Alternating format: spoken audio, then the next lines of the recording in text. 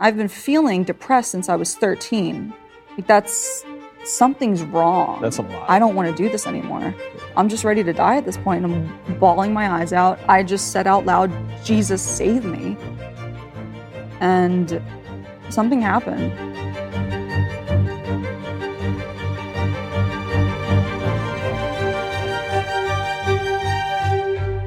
The fault, dear Brutus, is not in our stars, but in ourselves.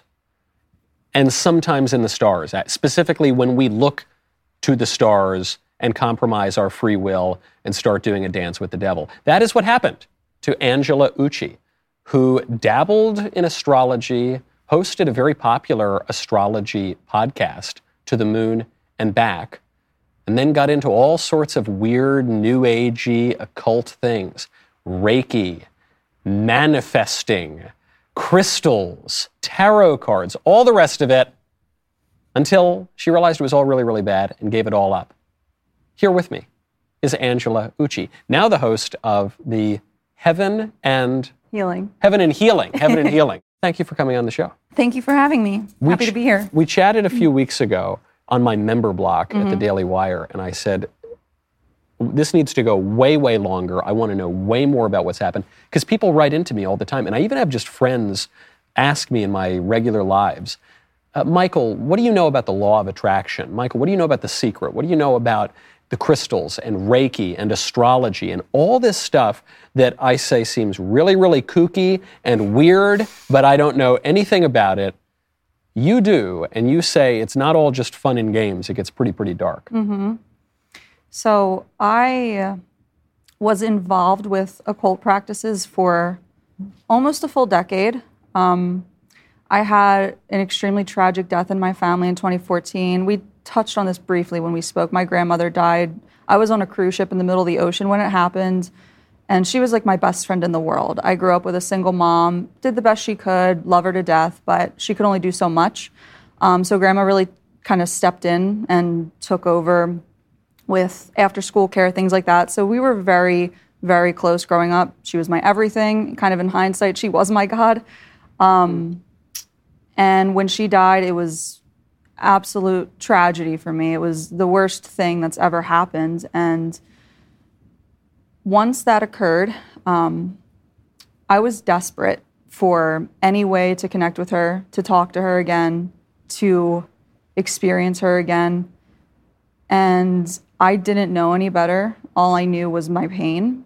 And I know now that Satan kind of capitalizes on trauma. Everyone I talk to that's coming out of New Age doesn't have the same story as me, but often there is a pinpoint traumatic moment where they've started to go down this rabbit hole.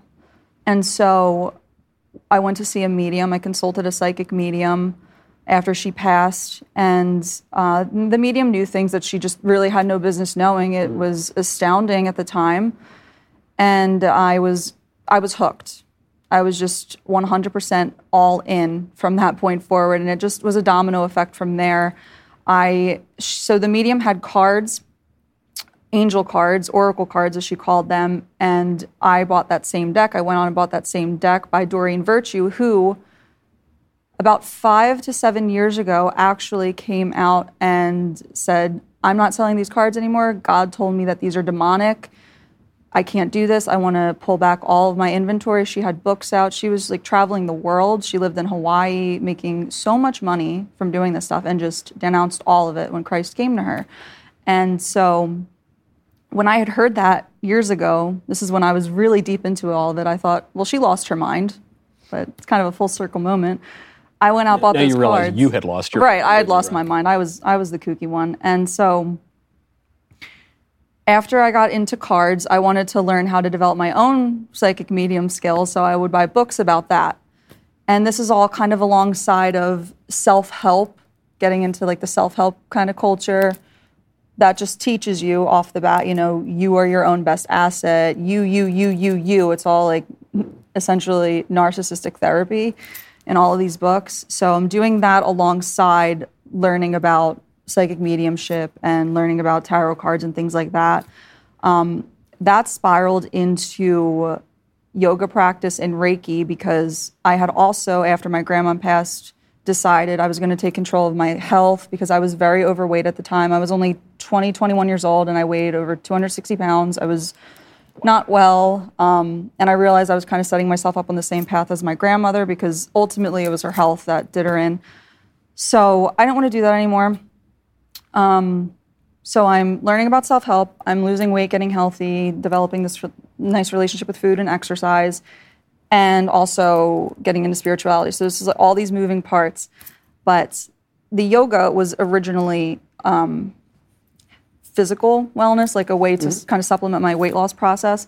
But that very quickly became spiritual the more I read about it. And then I became a yoga teacher years later.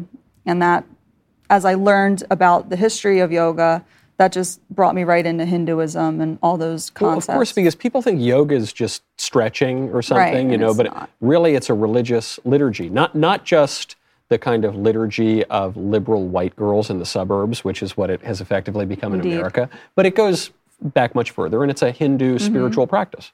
The word yoga literally means yoke.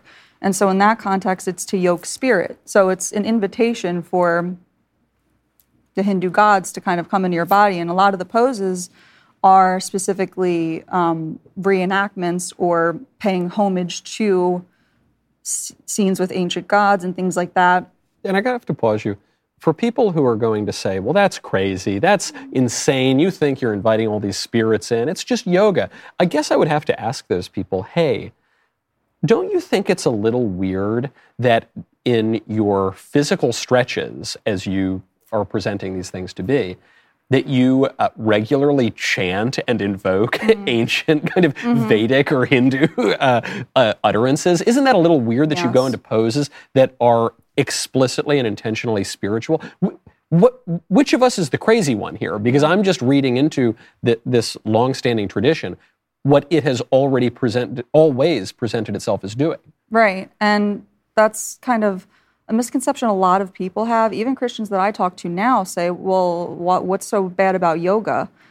I challenge you, go into a yoga studio and try and say God's name. You can't. It doesn't fit. You can feel it. When I was a yoga teacher, toward the end, I tried doing it, and you can just feel from the class, it's like...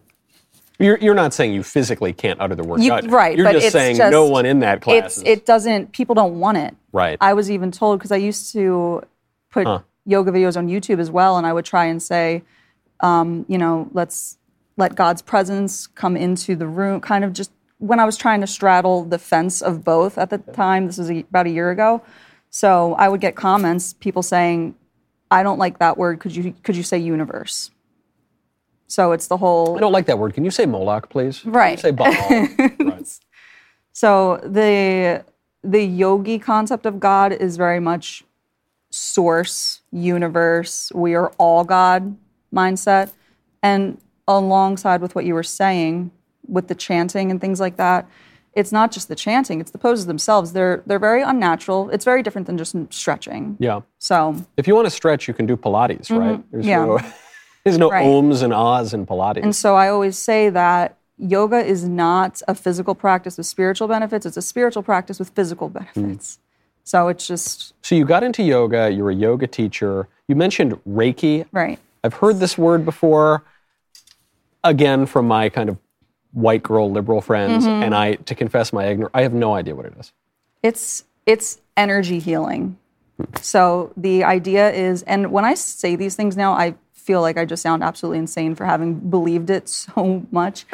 So it's essentially you are allegedly able to tap into the universal energy, universal consciousness, and how that energy is supposed to be all love and healing. And so you are kind of the vessel for that energy to enter in, and you lay your hands over somebody on usually like a massage table, and you facilitate that energy through their body, and you move through their chakra system, which again, that kind of ties into yoga. So the idea is that we have these 7 energy channels in the body, in the throat, in the heart, and they all operate different things for us, like where our insecurities are and our self-expression, our creativity, sexual energy, things like that.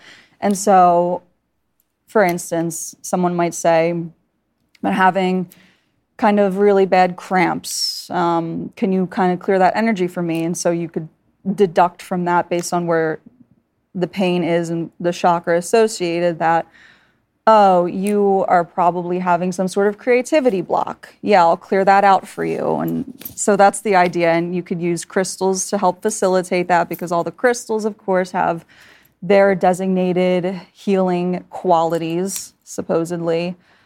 So I got to ask. Sure. Does it work? Or even, does it do anything? It does. It definitely puts you in an altered state of consciousness, and that's not just for the person receiving, it's also the facilitator as well sometimes. I would have really intense, because I would facilitate it and also receive. When I would facilitate, I would get moments where my hands would get very hot if I was over someone's throat or something, and that was my cue that that needed extra attention. Do you think there's a physical, natural explanation for that, or no? My understanding is that it's supposed to just be the energy accessible to all of us. So we all, in a way, experience, if you're having a creativity block, in a way I am too. So that's why I'm able to recognize it, because we're all one kind of mindset. And to answer your question in regard to does it work, it is a Band-Aid on a gunshot wound. It works until it doesn't, and you need more, and you need more, and you need more. It really, for me, would alleviate, it's like taking Tylenol. It would just alleviate the symptoms, but not necessarily fix the problem. It's like taking heroin, right? Right, and I always say these things are spiritual narcotics, because that's exactly what they are. You get addicted to it. You get addicted to the highs. You know, you leave a Reiki session. Wow, I feel great. I feel so refreshed. I'm cleansed. And then 2 weeks later, you have a mental breakdown, and you're like, well, I guess this chakra's still kind of clogged, or I didn't cut these cords from my past life, sort of thing. There was always an excuse to justify why you needed more. You believed in past lives? Oh, yeah. I believed a lot of crazy things. I was, from the yoga and the Reiki, I was at this point where, again, I'm studying self-help, I'm getting healthy, I'm finally at a place where I don't hate myself when I look in the mirror, because I had lost over 100 pounds. And this was about 6 years ago. So I'm still sad. You know, I thought I had worked through the grievances of my grandmother the best that I could by getting healthy. I thought, I'm eating well, I'm working out. Why am I still so depressed? I'm reading all these self-help books, like so many self-help books. You should have seen my shelves. It was ridiculous. Why am I not getting better? I'm journaling every day. I'm doing yoga every day. I'm getting Reiki done. I find the people who get into New Age and Reiki and who are really into yoga, they always seem to read a ton of self-help books. Yeah, there's a correlation. What's that about? A savior complex, a self-savior complex. As opposed to a savior. Right. Everything is counterfeit gospel. Everything, all these practices in one way or another is a counterfeit gospel. And that is where I'm going to get into probably the weirdest part of my story, where I'm up maybe 2 or 3 a.m. one night Googling, why do I feel like this? Why do I feel like I don't belong? Why do I feel like I'm almost like an alien on this planet? And so I find information, journals from people saying, well, actually, it turns out you are an alien. So yeah, I literally believed I was an alien. They're called star seeds. And the idea is that star seeds come from another dimension, another star system, another planet, another galaxy. Like, I was mentally ill, if you couldn't tell. So, but were you mentally ill in, I don't know, some part of your brain was firing the wrong way? Or were you just deluded? I was deluded. You deluded. I mean, it was not as though, you pop a pill and it fixes a chemical imbalance or something. You had just gone so far down this rabbit trail that it compounded on itself. Spiraled, right. Yeah, absolutely. So I'm reading all this stuff, and it made sense to me because it said, you've always felt like an outsider because you are an outsider, you don't belong, and you came here to help Earth. So the starseed gospel, as I call it, is that you are kind of a light worker that has observed the state of our planet. And because, coming back to this idea that we're all one energy, the universe is all one, it's like, well, if this planet is out of whack, then that's going to ripple throughout the universe and create chaos throughout the universe. So we need to find harmony amongst ourselves. And so the light workers from different galaxies come in to Earth to ascend the collective. That's the narrative. And we do that with our healing modalities, Reiki and astrology. We teach these things to So this, it's help. obviously very esoteric. Indeed. But I guess I'm only half having trouble, because I've gone kind of down weird rabbit holes too, which we can get to a little later. I've never thought I was an alien, but I've gone down pretty weird rabbit holes. But in that moment, so you're looking this up and, this website says, oh, actually, Angela, you're an alien. Yes. What?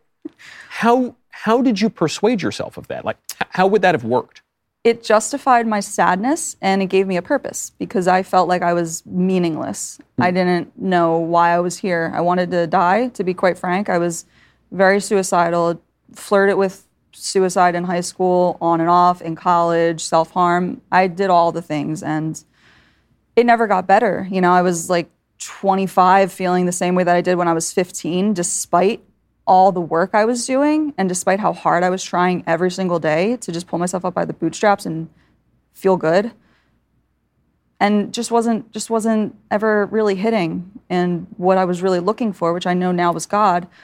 But when I was first learning about the starseed thing, it was like, wow, okay, this makes sense. So I chose this life. I chose to be here. I chose this suffering. Because it's teaching me something. It's my karma that I'm working through, because when I work out that bad stuff, it helps the universe with its bad stuff. It kind of doesn't make sense because it's not real. So, Right. And it's all kind of self-refuting, because it's like, well, we're the mess, but we're also the cleanup crew. Like, it just doesn't really match up. Like, you're the knot, but you also have to untangle the knot. It doesn't make sense. So you're not in control at all, but you're totally in control of everything. Exactly. Right. Exactly. And with the whole starseed thing, that just got me obsessed with space. Wanting to find my star family. I would do meditations and walk through things to try and connect with those beings. The star people. Did you connect? I had experiences where I felt like I saw things and felt things in my room. They were always blue. Really, really strange. And Did they have a shape? Long, like the typical, kind of alien that you see in a sci-fi movie, but not scary, light. Sure. But what do you think that was? Just a hallucination or a? To be perfectly honest, a demon. Yeah. That's my understanding of ghosts, anything of that kind of sort. You don't believe in ghosts? I don't. There's a ghost in the Bible. Is there? So when Saul goes to the Witch of Endor, Saul has outlawed necromancy, all the stuff that we're talking about right now. Right. And he goes to the Witch of Endor, and he says, summon up a ghost. And she says, no, I can't do that. Saul, outlawed it in the land. And he goes, don't worry about Saul. Him being Saul. And so she does. And it's a really curious moment, because she says, oh my gosh, you've deceived me, because she calls up the ghost of Samuel. And it's a very interesting moment, because it seems as though the Witch of Endor is actually sort of surprised by what she's done. So it raises the question, was she sort of just a fraud, like a dime store boardwalk psychic, who is just selling nonsense to people, and then all of a sudden she conjures a ghost? But regardless, she does conjure Samuel, and then Saul talks to Samuel. So we have at least one example of a ghost. So I don't know. A lot of times when people say they've seen a ghost, which has happened many, many times, I wonder if they... It happened to me too when I was little. It did. So I wonder if they're hallucinating, if it's a demon, but I'm not totally sure there aren't ghosts too. Yeah, it's not a hill I'll die on, but... Because then you might become a ghost. Fair. With the alien thing specifically, I think that's the demonic kind of realm that we shouldn't really have any business playing with. And I mean, the Bible says, the verse that sticks out to me most coming out of New Age is that Satan himself disguises as an angel of light. And that was always what I thought was coming to me. That was my spirit guides. That was my star family. That was my grandmother. You know, it's actually interesting because I had something attached to me for the past, since she died in 2014, that because I would call on it, I would say, please come, please come, please come, like hug me. Like I would feel hugs. I would feel something near me. And after my conversion, if you will, I felt it. I was in the kitchen by myself and I felt it come up next to me, and I said out loud, I said, God, whatever this is that's been posing as grandma for the past 7 years, in Jesus' name, get it away from me and never let it come back. And it hasn't been back since. So. You said you saw something like a ghost when you were a kid. Was that the thing that you... No, I saw when I was a kid what I thought was my great-grandpa. So I was very, very young at the time. And then that really spooked me. Yeah, so I would kind of like block that out. But I always grew up with this interest in the paranormal.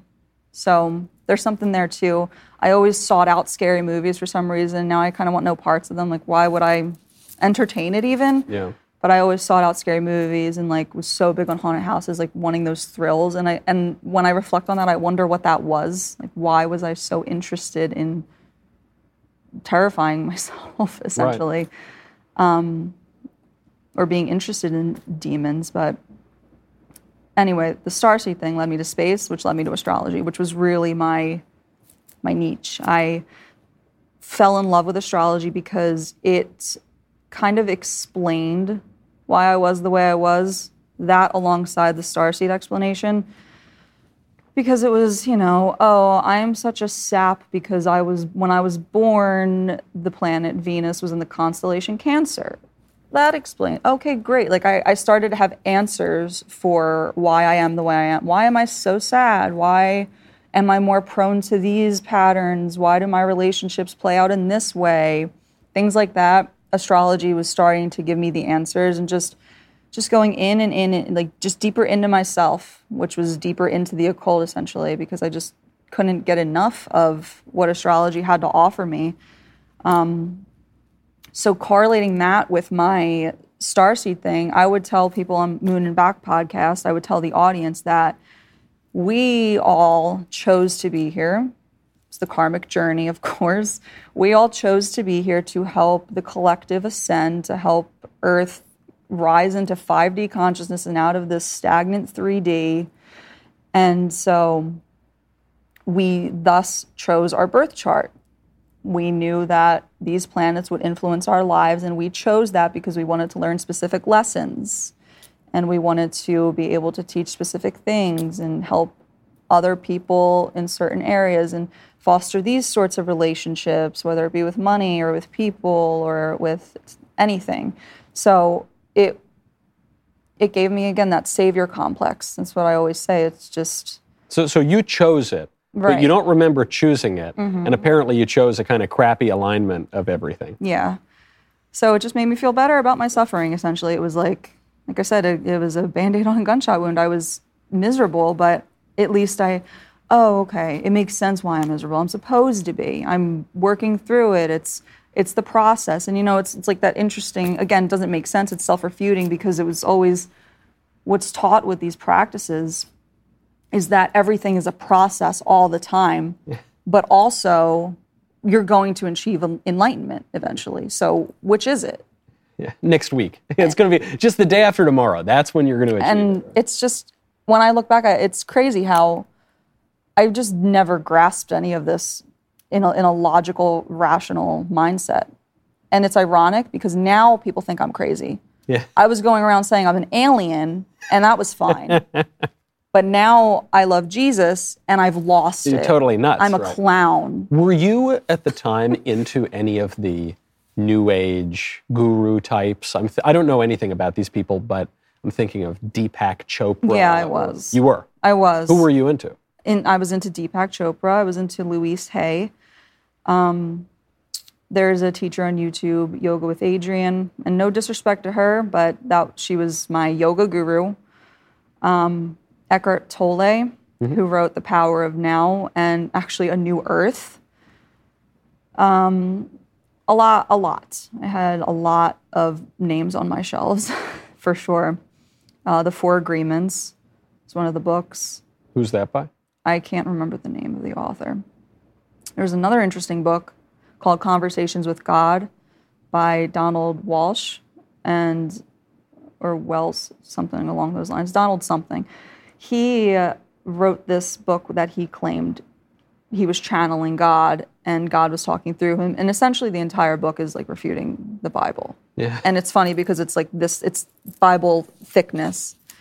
And God just through this man said, actually, yes. everything else was wrong. He said, this was wrong, this is how it is now. Yeah. Wow. And I liked it because it was all about honoring your truth, which is the biggest thing with New Ageism, is honoring the self. And I've realized that New Ageism is everywhere. It's in politics. Yeah. Well, there was that self-obsessed. That New Age lady, that explicitly New Age lady, Marianne Williamson, ran for president in 2016. She was talking about astral forces and all this kind of really specifically New Age lingo on presidential debate stages. Yeah, that's insane. I think Nancy Pelosi said something recently about Mother Earth and how powerful she is. Yeah. Nancy, who pretends to be a practicing Catholic, though she doesn't accept church teaching on non-negotiable central issues. Right. Pretends to be, at least. Right. And I was thinking in the context of even abortions, because it's all my body, my choice, it's my truth, it's mine. There is no right or wrong because I am the author of what's right or wrong in my life and in my body. And that is everything that New Ageism is about. And transgenderism, too, right? Yes. My true self has nothing to do with objective reality. Yes. It's just whatever I say it is. And I've seen how kind of the culture's obsession, the culture's obsession with honestly just kind of dismantling God's order. Like, why is that? Like, there's got to be a reason for that. And Hollywood's obsession with the devil and how Jesus Christ is the only name we blaspheme. People never scream out Buddha when they're upset. You know what I mean? Like, oh, Buddha. Like, it's never that. Buddha, damn it. Yeah, no one exactly. says that. No one says that. Right. And no one gets triggered when you say anything about Muhammad. But the name Jesus Christ, people flinch. It's almost like there's something to it. You know what I mean? There is a group of people that gets a little triggered when you say negative things about Muhammad, but broadly in a broad context, it's there's one above them all that is most mocked. You saw Kendrick Lamar recently with the. I don't think I've ever seen Kendrick Lamar. I saw something on Instagram where in one of his music videos he's like walking on water. He's like on a cross. He has a crown of thorns. Wow. Yeah. Or Lil Nas X, he did the whole video where he's basically having sex with the devil. And everyone said people are being extreme for that. But look, it's not extreme because this stuff gets into minds and it's just a slow drip. Well, there was a guy, he's the deputy monkeypox coordinator at the White House now. And he's taken photos of himself wearing leather pentagrams on his chest and apparently seems to have a pentagram tattoo on one of his pecs. And you have to wonder, you say, okay, if I'm the crazy one because I'm noticing this, because I'm observing these really weird, specific satanic symbols, that guy's got to be way crazier for putting it on his body, right? How come I'm the crazy one for noticing, he's not the crazy one for doing it? Right. It also makes me feel better that even though I thought I was an alien, I was never the deputy of monkeypox. You never want to. You don't want to be coordinating monkeypox. It's just everywhere, and I think it's really important to talk about for that reason. And a lot of people think I'm extreme. I lost a lot of friends when this happened because ultimately the common denominator of our relationship was sin, all practicing divination constantly together, whether it would be a moon circle or Reiki or tarot cards. What's a moon circle? So my obsession with astrology was really centered around my fascination with the moon. A lot of the time I said on my old podcast, I was enamored with the moon.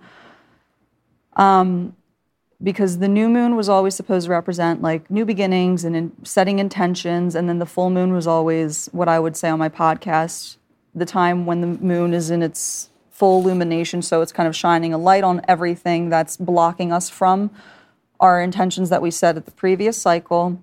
And so now with the full moon, we can release that. And so the moon always falls in, it might be a new moon in Aries. And so Aries is supposed to be like the sign of beginnings and initiation. So if it's a new moon in Aries, that's a really good time to start a new business venture. So it just always, it gave like a criteria for my life, sort of patterns to follow. Again, kind of instilling purpose in me because I felt like I didn't have any. And just a scheme. Okay, I do this this month, and I do this exactly. next month. This is escapism. So the moon circles, we would gather, me and a group of girlfriends, we would gather every new moon and every full moon, and we would do just that, set intentions or release. And this sounds to me like witchcraft. Like a coven, right? Is that what that is? Essentially. We would never call it that because it's really interesting how even in the realm of New Ageism, you understand that there's negative energy and negative and demonic influence. Like, you know, why is it that every time we did Reiki, or every time we did a moon circle, every time I practiced with my crystals or my tarot, every time I did yoga, why is it you always have to pray for protection?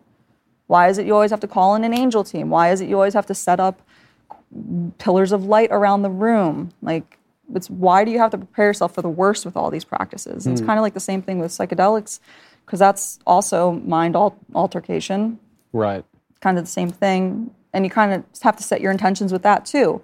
It's all these things that you have to be really, really particular with. You have to follow all these steps or you could do it wrong. Like sage the room, because, you know, demons are scared of smudge. Definitely.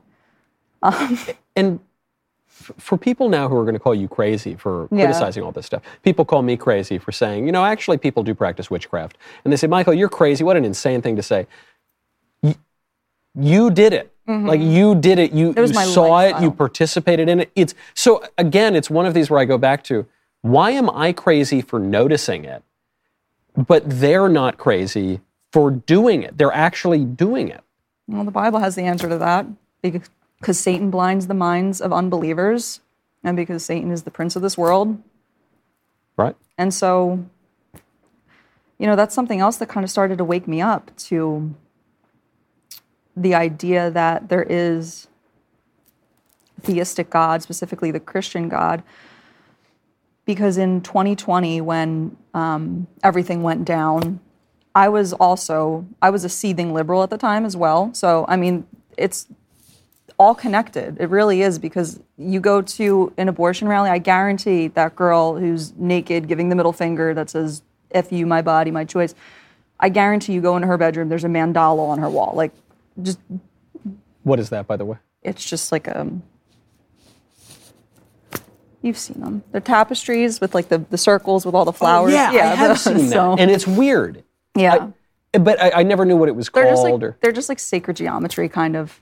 So it's funny, though, when you said it, just from the sound of it, I thought, yeah, okay, I kind of get the idea of, and I'm sure she does, because people try to be conciliatory and nice and say, listen, you know, a person's religion has nothing to do with their politics, and you can be a total demon-worshipping, pagan, you know, conservative, and you can be a Orthodox, Christian, liberal, but in practice, that just doesn't happen. Yeah.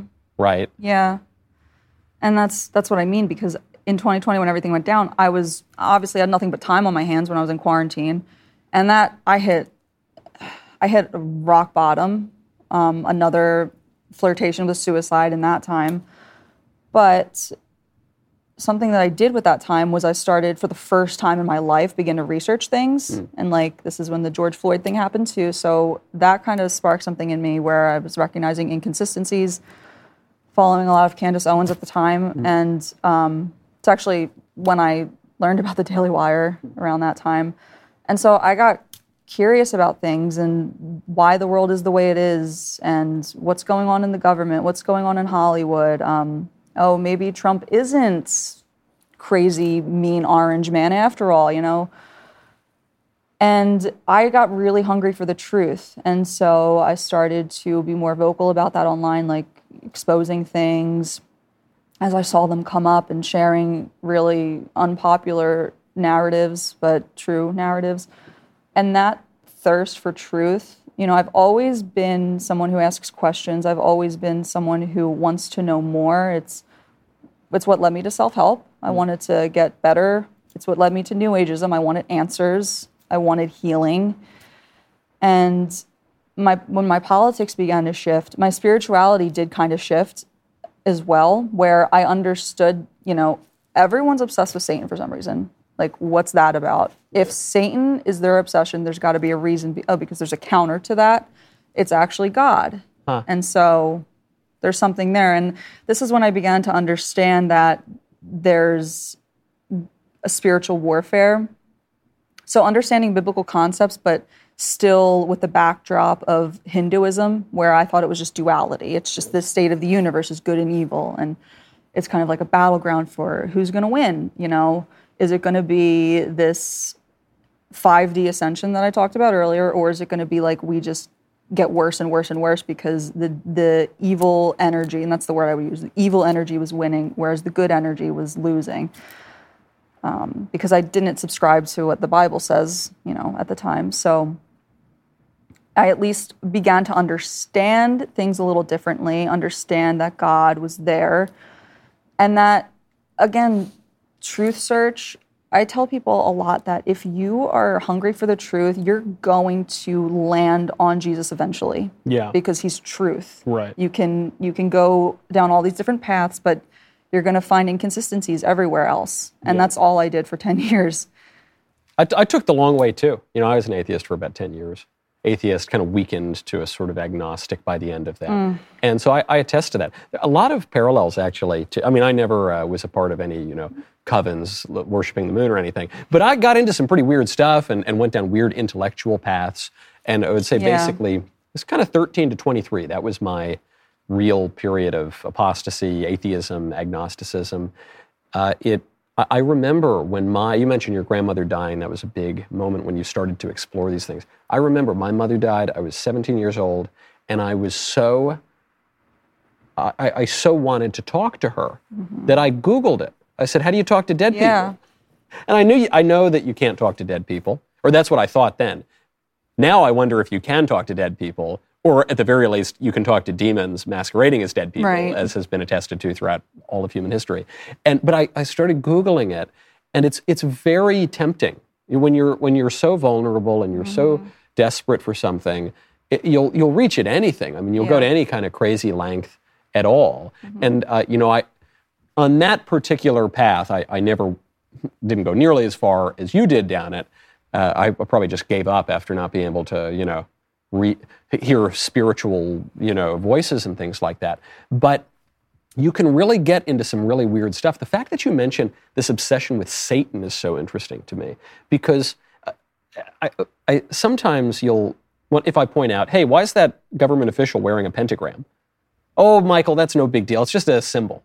Yeah. I think, well, right, but the whole point of a symbol is that it symbolizes something. Right. And so that's a symbol of the devil, which seems to me to imply that there is such a thing as a devil, or at the very least that this guy thinks that there's such a thing as the devil. And either way, it's pretty weird that he's wearing that symbol, isn't it?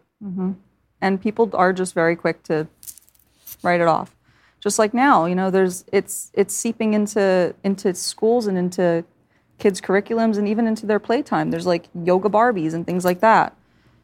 And my one friend works at Target, and she was showing me pictures. It's like My Little Pony witch thing, like, cast your spells. It seems so innocent. Yeah.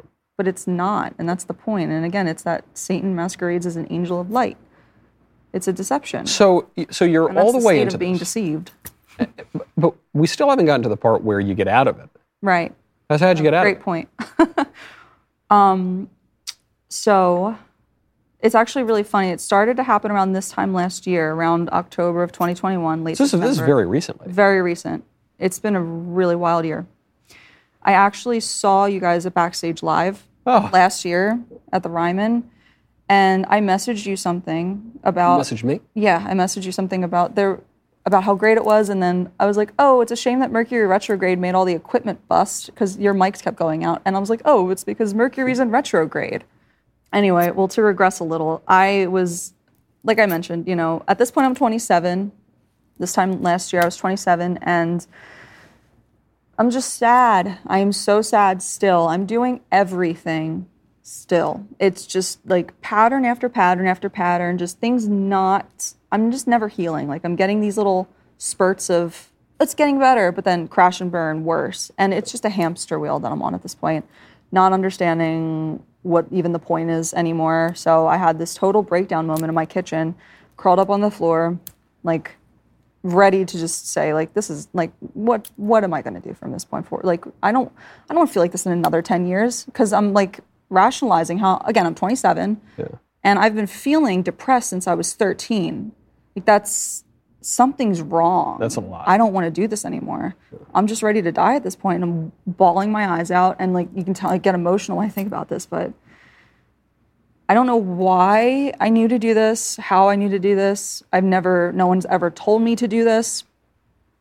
But I just said out loud, Jesus, save me. And something happened when I said that. Things just started to change like overnight. And that it sounds bizarre, but that's God. My heart started to change almost immediately. And I want to mention this because I don't want to forget it, because I want people to remember how important it is to pray for people. My best friend, since we were babies, she's been Christian, and I've known her since, I don't even remember meeting her. We were so small. She's been Christian our whole lives, and she's been praying for me the whole time, like 2 decades of prayer that she finally saw come to fruition. So I like to share that with people, because I'm told a lot that it's very encouraging, because there's people that others know who they just never see coming out of whatever hell they've entrapped themselves in and finding God. So just wanted to touch on that in the background, I have someone praying for me the whole time. Right. Now, after I called out to Jesus, I can't explain it. I just wanted to know more about him, because I felt different inside. It wasn't 100% yet, but it was something. It was something that was tangibly different than everything else. It didn't feel like a high like everything else did. It was the word I was using before I even knew that in the Bible it says, God does not give us a spirit of fear, but of sound mind. The word I was using was sound. I was saying to people around me, I can't explain it, but I feel sound. Just, it's not like static all the time inside. And so you had been on with all of these other kind of flights of fancy. You'd have this intense high. You're describing it with Reiki. You'd have this real high feeling. But what you're saying with this conversion to Christianity, you felt normal. That's the difference. Right. Yeah. One makes you feel elevated and wild and kind of crazy. The other one, the craziest part of that is finally you feel normal. Just normal. Yeah, just normal. Which was probably a rare Steady. feeling for those 15 years. It was so rare. And I wanted to read the Bible because, that's the one thing I haven't done. I've read every other book in the world, and I'm seeking out more books to read, but this one's finished, and it has all the answers. But that's the one I would never touch because, that's the patriarchy. That's man, convoluting it. Like, I believed all the myths without ever even researching them about the Bible. Whatever anyone said about it, I'm like, yep, that's BS. Don't want to go there. Paperback trash by Deepak Chopra. That's the great. truth. That's right. the word. Exactly. But the enduring font of all culture. Correct. Like, we have more documentation of the New Testament than like Plato and Homer, but that's not true. Yeah, right. This thing that this guy wrote 10 years ago while tripping on acid, this must be it. This must be the answer to my life. Yeah, my millennial friend who went to Burning Man, I'm sure he's got way more insight than Isaiah, right? It's just insane, the things I believed. And I feel so sorry for that version of myself. And I tease and, we laugh. My heart breaks for people that are deceived by this. And people that might watch this and think, like, that girl's a lunatic, like, probably have turned it off by now. But you say, no, correction, breaks. I was a lunatic. Exactly, because I was there. And I used to think my best friend, for instance, she's too rigid, she's too this, she's too that, she's boring. Like, if she'd come to a party, maybe she'd have a drink, I'd want her to drink more. I'd always get us in these bad situations growing up. Like, I'm the one thrill-seeking, I'm the one wanting to do all the bad stuff. She's the one wanting to be normal. Moderate. And moderate and conservative. And just, anyway, I got my hands on a Bible. I got 2 in the same day, actually. It was kind of funny how that happened. I went to church with my best friend. She took me for the first time, and it was very unlike the church I had remembered growing up, because I went to church a couple times, Catholic, when I was very small. I went to Catholic school for a little bit when I was younger. Nothing landed. I was bullied. A priest screamed at me. It's a long story. Yeah, many such cases. I always like to say that, especially from the era that we grew up in, I think it was a great blessing that I didn't go to Catholic school, because I'd almost certainly be an atheist to this day, rather than I went to all these kind of liberal public schools. So, of course, now I'm a Catholic. That's the way it works. That's funny, yeah. I went to this church with her, and I was just enthralled with the way the pastor was speaking. He was saying things I had never heard kind of a religious, if you will, figure say before. He was talking about the state of the world, just talking about everything that we were just talking about, how the corruption is the way it is because everyone's serving. You can only have one of 2 masters. It's either God or the other guy. Like, there's no other option. Because even if it's yourself, well, if you're a slave to your flesh and your desires, you're thus a slave to sin, and we all know who loves sin. Right. So it's just... Yeah, it's something that I think even a lot of conservatives, and especially libertarian flavored of the conservatives, kind of misunderstand. Because we talk about freedom these days, it's just you do whatever you want. But that isn't it's certainly not the Christian understanding of freedom, right? The Christian understanding of freedom is that it is not the ability to do whatever you want, but the right to do what you ought. Yes. Because, as you cite, the man who sins is a slave to sin. And so if you use your freedom to shoot heroin or look at porn or do whatever, any kind of vice that there is, Right. you're going to lose steadily your ability to resist that temptation, and you become a slave. And it's just so interesting, that paradox that you mentioned, because, I had thought, again, the misconceptions about the Bible, it's controlling. Like, why would I ever want to follow a God that tells me what to do? Why would a God that is love ever do that? Because my understanding of God was this pantheistic God of source, and we're all God, and we all have God within us. And so I didn't like it. It's really what it was. It was never the basis of, is this true? I didn't like it because it didn't make me feel good. And that's what New Ageism is. It's, I want to feel good now. So... well, everything you're talking about, you're focusing on the subjectivity of it all, on just how you're feeling, and I think you're rightly observing that it's all just total self-obsession, and the 100%. Reason everyone who's into all these things, they always have a ton of self-help books, because they're much less interested in the truth than they are in themselves. And it's narcissistic spirituality. Yes, but my question is, and it gets right back to Mercury being in retrograde, why our microphones didn't work. Is there an objective reality to these things, whether we're talking about the Reiki heat or whether we're talking about Mercury being in retrograde and screwing up my production equipment? Is there something to that, even outside of our own delusions and the narratives we tell ourselves? I think yes. I don't think it would be in the Bible if it weren't. If God didn't know what the dangers would be, there wouldn't be a warning label on it. Because he's not saying don't consult astronomers and necromancers because, it's just a dumb, stupid waste of time, right? Right. I think he's saying don't consult astrologers and necromancers because there's an actual danger here of compromising your free will or whatever, talking to demons. Mm-hmm. It's real. I mean, and that's the draw to it. And I say this all the time, is that there's just enough truth to get you hooked on the lies forever. So where is the distinction? If you are saying that there is something to, the placement of the stars into how things are working on Earth, which we know is true in as much as we know that the moon has certain physical effects, depending on its placement on tides or on the Earth, right? And we know that's a very literal physical example of something in a very limited way. But then even from the Christian perspective, we believe in providence, we believe in history, we believe in a divine order to the universe. We believe in coincidence, and in coincidence very often not being mere happenstance, but in being part of God's plan. Things happen for a reason in God's good time. That's a very Christian perspective. But there's a ton of overlap between that and, the way the stars are positioned. Right. So what's the distinction between the truth of astrology and all the rest of it and the lies that go along with it? Well, ultimately, it's all kind of determined by man, by fallible man.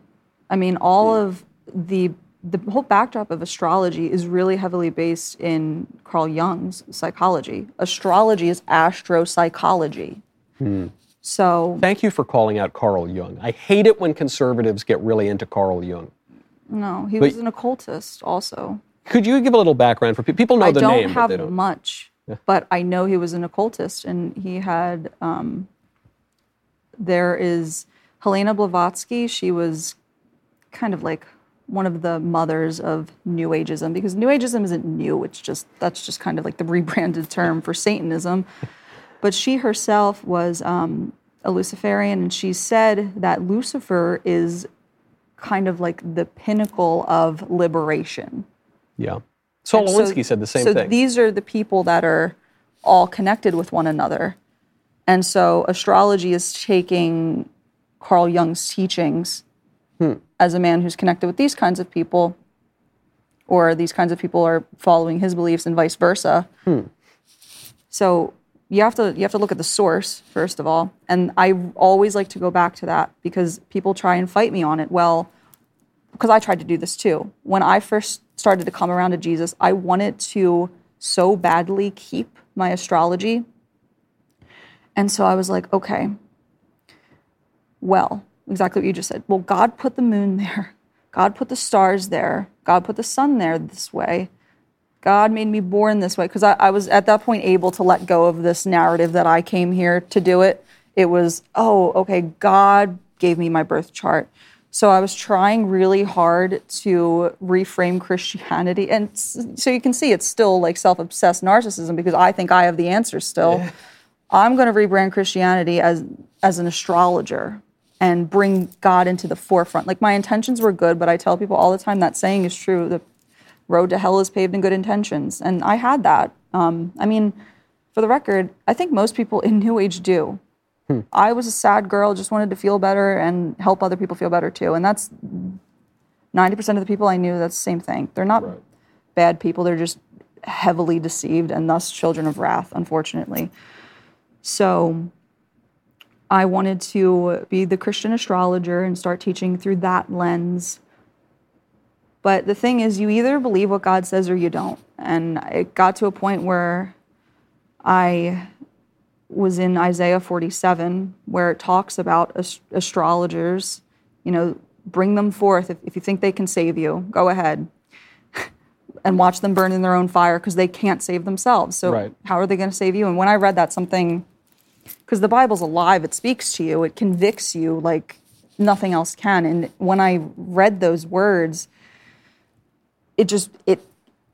the Holy Spirit just came over me, and it was like, I can't do this anymore. Like, I can, but it's not what God wants me to do. He's warning me against it. He doesn't want me to practice divination. That's exactly what it is. It says in Deuteronomy 18 that you're an abomination in the Lord's eyes if you're doing that. I don't want to be an abomination to God. That made me feel,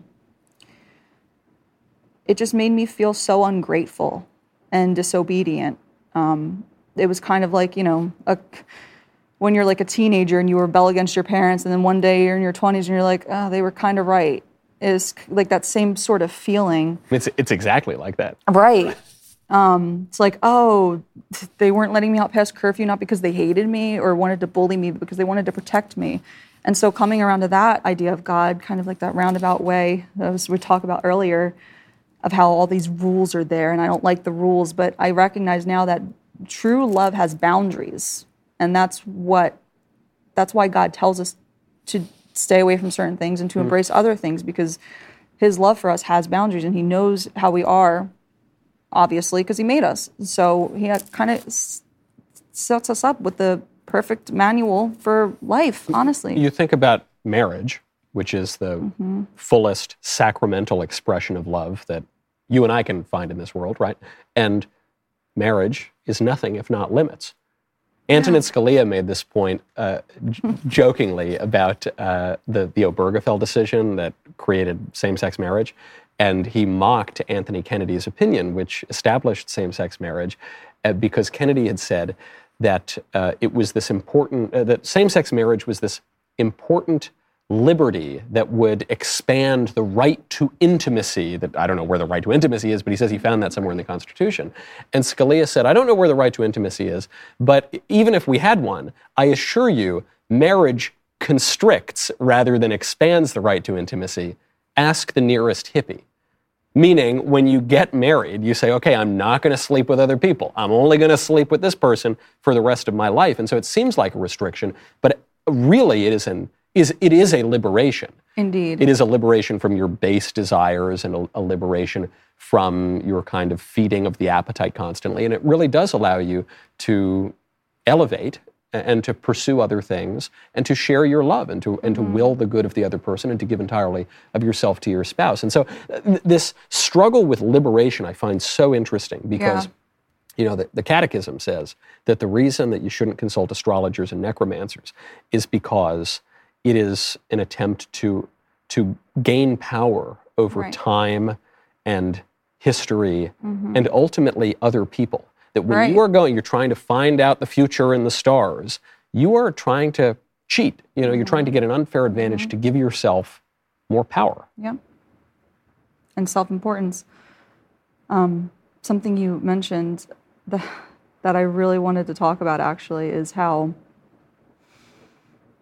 because you said the right to intimacy for gay marriage, right? Yeah. So people that are unbelievers, and now that I'm on the other side of it, I see it so clearly, the way other people try and converse with me or the things that people say to kind of push back on what I'm now talking about is, well, we have rights to this, that, believe what you want, whatever, morals and things like that. So what's interesting with unbelievers is that they kind of have to borrow from the Christian worldview in order to make their claims. Yeah.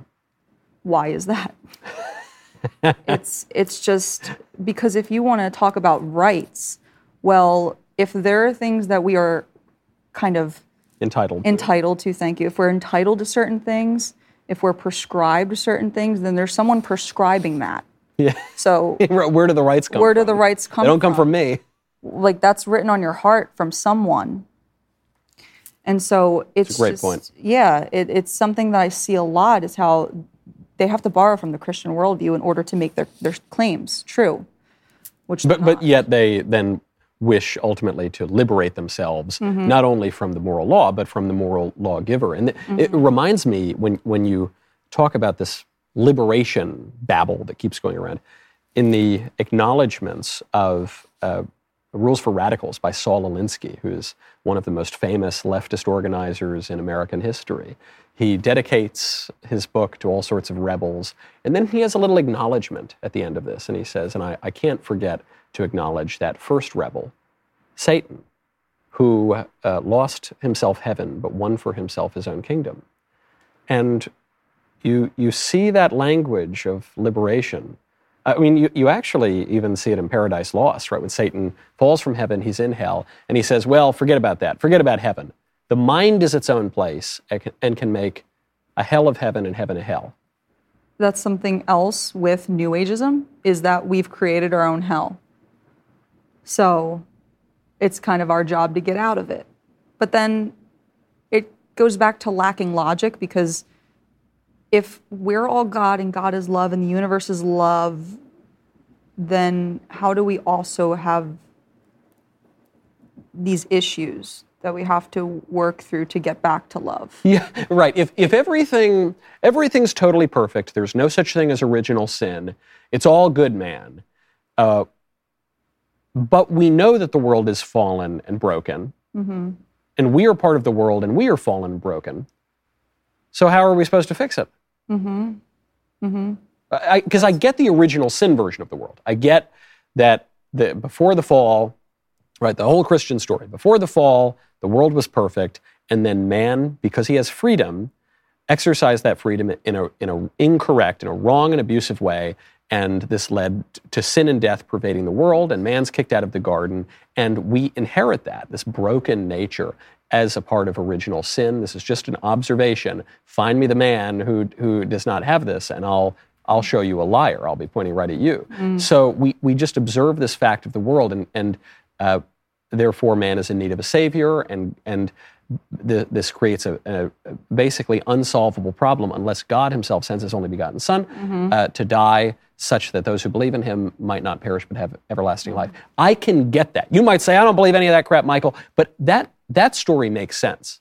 Yes. I don't get, to me, the really outlandish accounting of it all is that, no, actually, secretly, everything's perfect. You just got to get your chakras a little bit more at the right angle, man, and then it'll all be fine. Exactly. That, to me, seems far more laughable than the previous story. Yeah, and I agree with you, especially with the new eyes to see that I have, because going back to what you said, the man saying it's our right to intimacy for gay marriage. Okay, so what you're acknowledging, therefore, is that there is a truth. It's not only like the moral lawgiver, but you're acknowledging that there's a truth that we have a right to live within.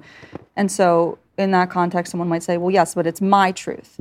And so this is very popular dialogue amongst New Agers, is my truth, my truth, my truth, my truth. And again, that seeps into politics. My truth, my truth, my truth. So it's relativism, it's subjectivity, like you mentioned, and it's self-refuting because, well, there is no truth. Okay, is that true? My truth is just as true as your truth.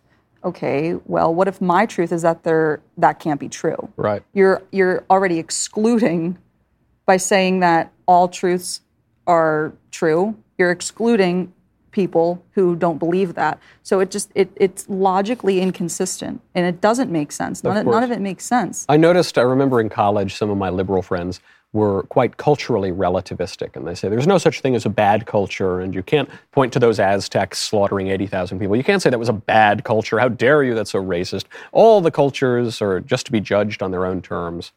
By the way, never Western culture. They would seem to exclude Western culture. But okay, putting that aside to say, we have to accept and embrace all of the cultures. And also, there's a rape culture going on college campuses, and we need to stop the rape culture. And I said, hold on. Right. If you're telling me we have to accept all the cultures, and then there's this rape culture, no, okay, obviously we have to not accept certain cultures. So if that's the case, then don't we have to come to certain decisions about these things? Don't we ultimately need to say, okay, do this, don't do that, this good, that bad, God good, devil bad, go to church? Exactly. Don't we have to say that? Exactly, at some point, but no one's doing that. And this push to kind of eliminate objectivity is just the unraveling of Scripture before our eyes, essentially. I really, for that whole 10 years, just really believed that, I had an understanding of God, but I wanted it to be the God that was in my mind. I created an idol of God in my head. And a lot of New Agers will do that because they do understand that God good, devil bad sort of thing, but not in the context of what the Bible says about it. It's in the context of what they want it to be, or whatever New Age book you're reading says it is. And it really is all these, essentially it's all Hinduism, because Hinduism is sort of like the marriage of all religions in one, essentially excluding Christianity. Yeah. And Christianity is really unique because it's the only worldview that, God reaches down to man. Everything else, it's man reaching up to try and get to God. It's all about doing the work, doing the work. And, salvation, or the Bible does say, like, work out your salvation, but it's not work for, it's work out, like exercise, practice it. Right? So it's a cooperation with God's grace. Sometimes how it's described as God's grace comes all the way down the mountain, and you have the right, well, you don't have the right, but you have the ability to turn away from God's grace. Yes. Or to cooperate with God's grace. And so obviously there is an action that is entailed by that. Faith without works is dead. But it's not an action to earn your salvation. It's an action to cooperate with God's grace. Right. And when you love someone, I say this a lot, like when you love someone, you want to commit to them and make them happy. And we're in relationship with God. You kind of want to do that for someone that you love more than anything. But back to the whole Hinduism thing, how it's all It's all relative. It's all you do you sort of mindset. It's all karma. It's all reincarnation. So, if you mess up in this life, you got the next one to figure it out, because your soul's just going to keep cycling through and through and through until you eventually reach nirvana, which is basically Hindu heaven, enlightenment, if you will. And it's just insane. When I talk about these things now, like when I hear these words come out of my mouth, I can't believe that I subscribed to it for so long. And it makes me sad, but I'm very, very grateful for how I came out of the other side. So from the time of late September to December of 2021, I was teetering on the edge of Christianity and New Ageism, thinking I could do both, until I began to read the Bible more, and it began to really convict me. And there was this moment when I went to church, pastor did an altar call, come down to be saved if you don't want to do it alone anymore. There's a Father in heaven that loves you, sent his son to stretch out his arms on a wooden cross and die for you. And I'm just like weeping. I go down, everyone claps, it was really nice. But my pastor came over, I told him a little bit about me. He had actually come out of the New Age movement, like back in the 70s. Wow. Yeah. What crazy. sort of denomination is there, or is this a non-denominational? It's non-denominational, yeah. I don't think the denomination thing is our hills to die on necessarily. I think if you just do what the Bible says and love Jesus and work through what the Bible tells you to do, I don't know. I think in a way denominations are another way that man has tried to control God or play God. But don't we, if the denominations disagree, don't we need to, if there's some work out the denominations. disagreements? Yeah, I mean, there are denominations, truly. I don't think they're Christian, but they identify as Christian. And we live in a trans age, so everyone identifies as well. But there are denominations that deny the divinity of Christ. Right. There are denominations that deny the Nicene Creed. And so they might call themselves Christian, but we as Christians would say, no, you're manifestly not Christian. Yeah. And so doesn't that then, on matters of who Christ is, what he wants, how to interpret Scripture, 30,000 various denominations around the world, isn't it our responsibility to figure it out? Or wouldn't it at least be good for us to figure it out? I think it's our responsibility to just continue to preach what God says in that sense. But how do we know? Reciting just what the gospel says. Because what I've come to just really believe is just what the Bible says is true, and that it's not going to contradict itself, and God's not going to contradict himself. And the Holy Spirit's not going to contradict itself. People will say, like, oh, God told me to do this. But if you cross-reference it with Scripture, did he really? Oh, God told me I should still be doing astrology. Did he really? No. What does the Bible say about it? But what about ambiguous verses? For instance, Christ says, call no man father.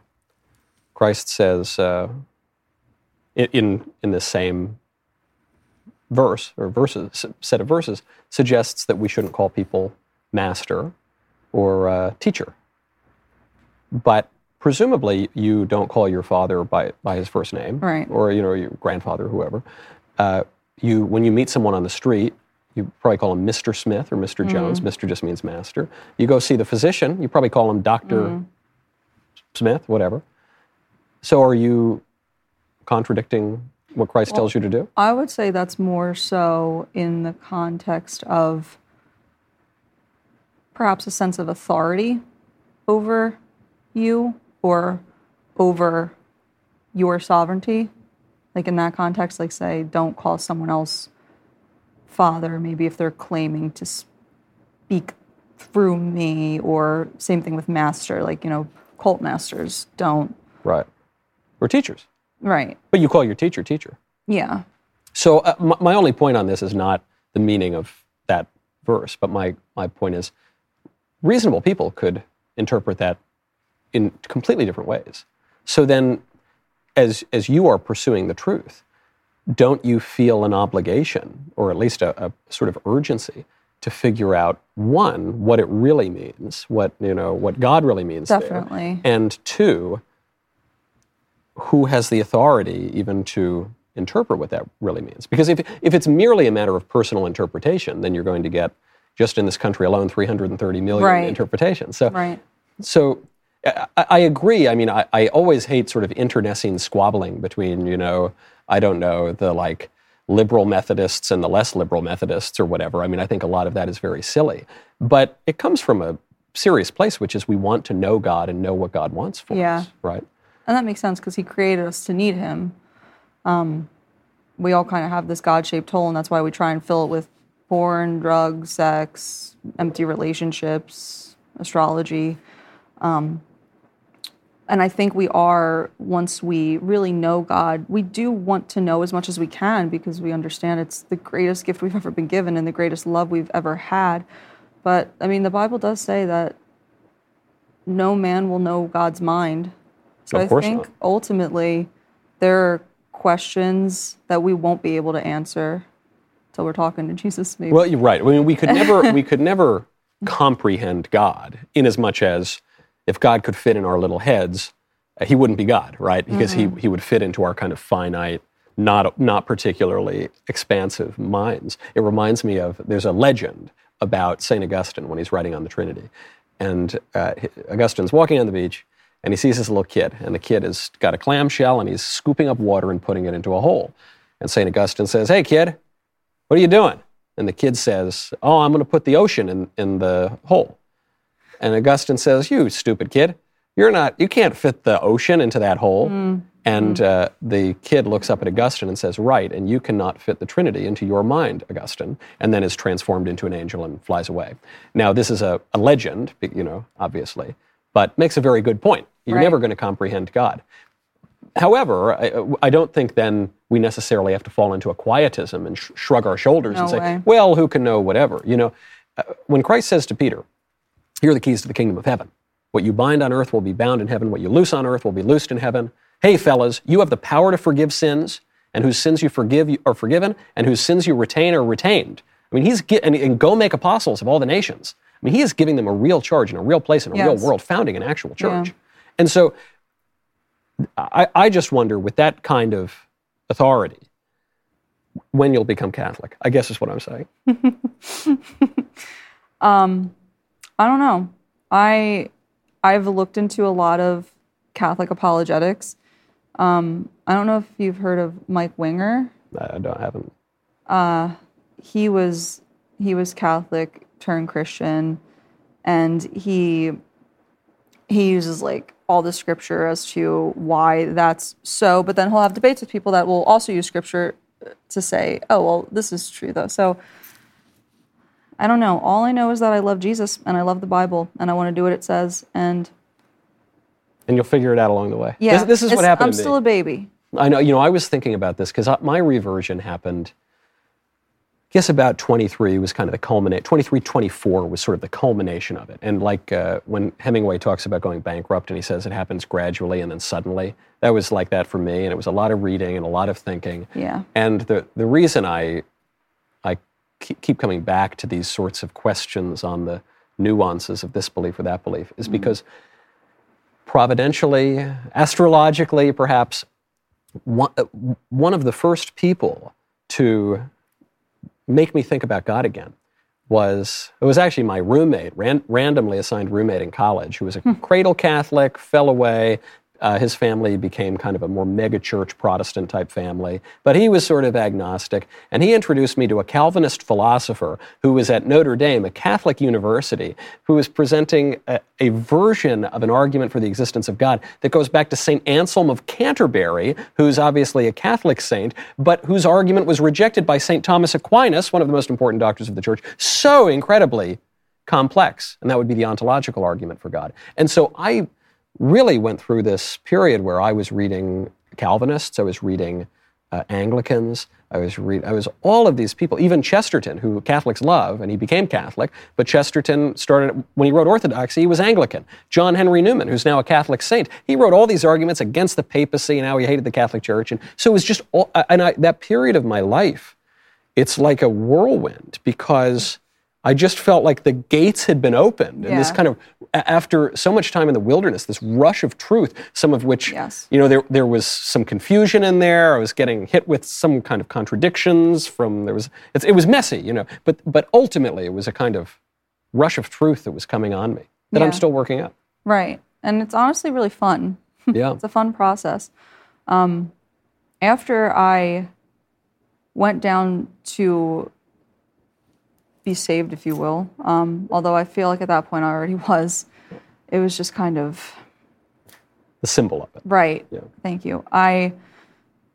He prayed with me for a couple minutes, and back with the moon rituals and things like that, I would always feel this ache in my chest, like this emptiness, this hole, this anxiety, this crushing weight of, I don't even know, I can't even explain it. It just was like pressure, like I was going to have a heart attack, but my heart wasn't beating fast. It really, really intense pain whenever we would meditate. And I would try and kind of avoid meditation because of that reason. It would happen when I would do yoga. It would happen when I would pray, which back then was praying to the pantheistic God. What was that like? Like, what did you essentially say? Praying to myself, Huh. So strange. It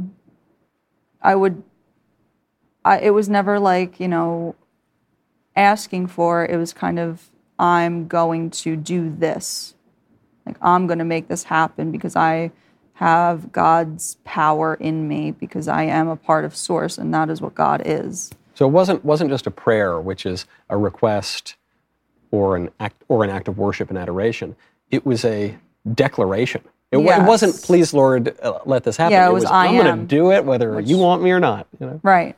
Wow. And that's what like kind of law of attraction thing is with manifestation. It's all I am, which is, again, counterfeit gospel, because we know who says I am who I am. And so it's, in a way, claiming authority over God, or saying that you know better than God. That's what all the New Ageism is. I know better than God. And it's just not true. If it were true, we would have figured it out by now. Wow. Let's be honest. Even just that declaration that it centers around I am, seems coincidental. Right. A little too much. Yeah. And a lot of it's like that. Reiki, laying hands in Scripture. Right. There's all these counterfeits. Right. Because who lays hands in Scripture? It's Christ and his apostles. Right. And who lays hands in Reiki? Like you. Like, yeah. Me. Like me worshiping my aliens, What authority do I have? And that's the thing about Satan, though, is that he's not very creative. He's crafty, but he's not very creative, and he can't really make anything. He just kind of mimics things. That's what all the New Ageism is. It's just kind of mimicking godliness, and that's why we're drawn to it, because we are inherently made to need God. And so when something looks like God, and we don't really have the foundational understanding of what that is, we get drawn to it, and we kind of want more of it. And then we fall down rabbit holes when we don't have a Christian foundation or any sense of, biblical theology at all. Because I didn't. This point on mimicry is so good. It's such a good point that Satan doesn't create anything. He just kind of apes other things in a way that is distorted and perverted. But even, human beings are mimetic creatures, right? We imitate other people. We when we spend time with our friends, we take on the attributes of our friends. This is why people popularly say that you are the average of the 5 people you spend the most time with. And we do that. I mean, I could point to aspects that have now become part of my personality. And I don't know, the way I speak or the way I dress or the way I walk. And I could say, oh no, I think I first got this from this guy, when I was 7, or I got this when teenagers are always taking on new personalities, and mercifully most are discarded at some point. But, obviously part of it stays because you have a personality. And so then I wonder, if we are in a position now where public Christianity is on the decline, traditional religion writ large is on the decline, and all this weird New Age stuff is on the increase, for people who don't have much of a foundation, they're very often just going to copy what they see, what their friends do. Yeah. I mean, I suspect this is behind the transgender explosion. Now, more than 1 in 5 Zoomers say that they're LGBTQ. Either Alex Jones is right and there's something in the water, or turning the frogs gay, or it's a social contagion. It seems, maybe it's both, but I suspect it's more the latter. And that's why, when I say it's dangerous and it needs to be talked about, that's why. Because we are We're complementary beings, and we just do that.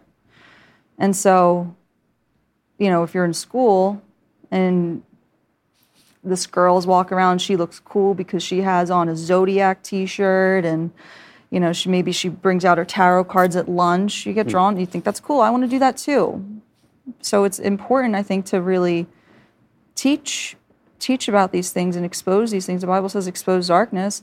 So like you said, you can't sit back and shrug your shoulders. You do have a responsibility to understand to the best of your knowledge what the Bible says and what that means, I believe. And especially with kids, These kids are so malleable. Exactly. And it's just so funny how, we can have gay pride festivals and drag queen shows and drag queens in kindergarten classes, and that's fine. That's not indoctrination. But taking your kid to church, teaching them the Bible, what the Bible says is true, that's indoctrination. Like, that's not okay. When you're not allowed. It's not even just that you can have these pride parades and the drag stuff and everything in elementary schools. It's that you have to. We now have to have all this stuff. And you are not allowed to teach the Bible. It's the one book you're not allowed to teach in public schools. You can teach The Secret. You can teach some weird occult stuff. You can teach Mein Kampf, actually. You just can't teach the Bible. That might offend somebody. It's kind of weird. That might offend somebody. Yeah. Right. Yeah, and I've been told that a bunch now, too, is that, I'm offensive now. I'm a bigot now. I'm mean now. I'm not tolerant anymore. And it's crazy, first of all, how many people preferred the me that wanted to die every day. And it's also crazy how, again, you're yelling at me about tolerance while deploying incredible intolerance to what I now believe. Right. So thank you for not being consistent with what you're saying, because it just further makes me really see that I'm on the right path now.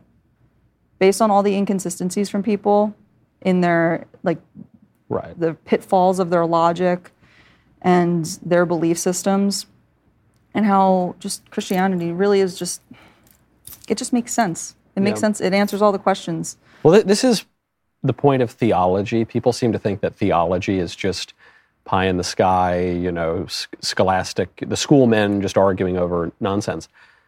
Theology is faith-seeking understanding.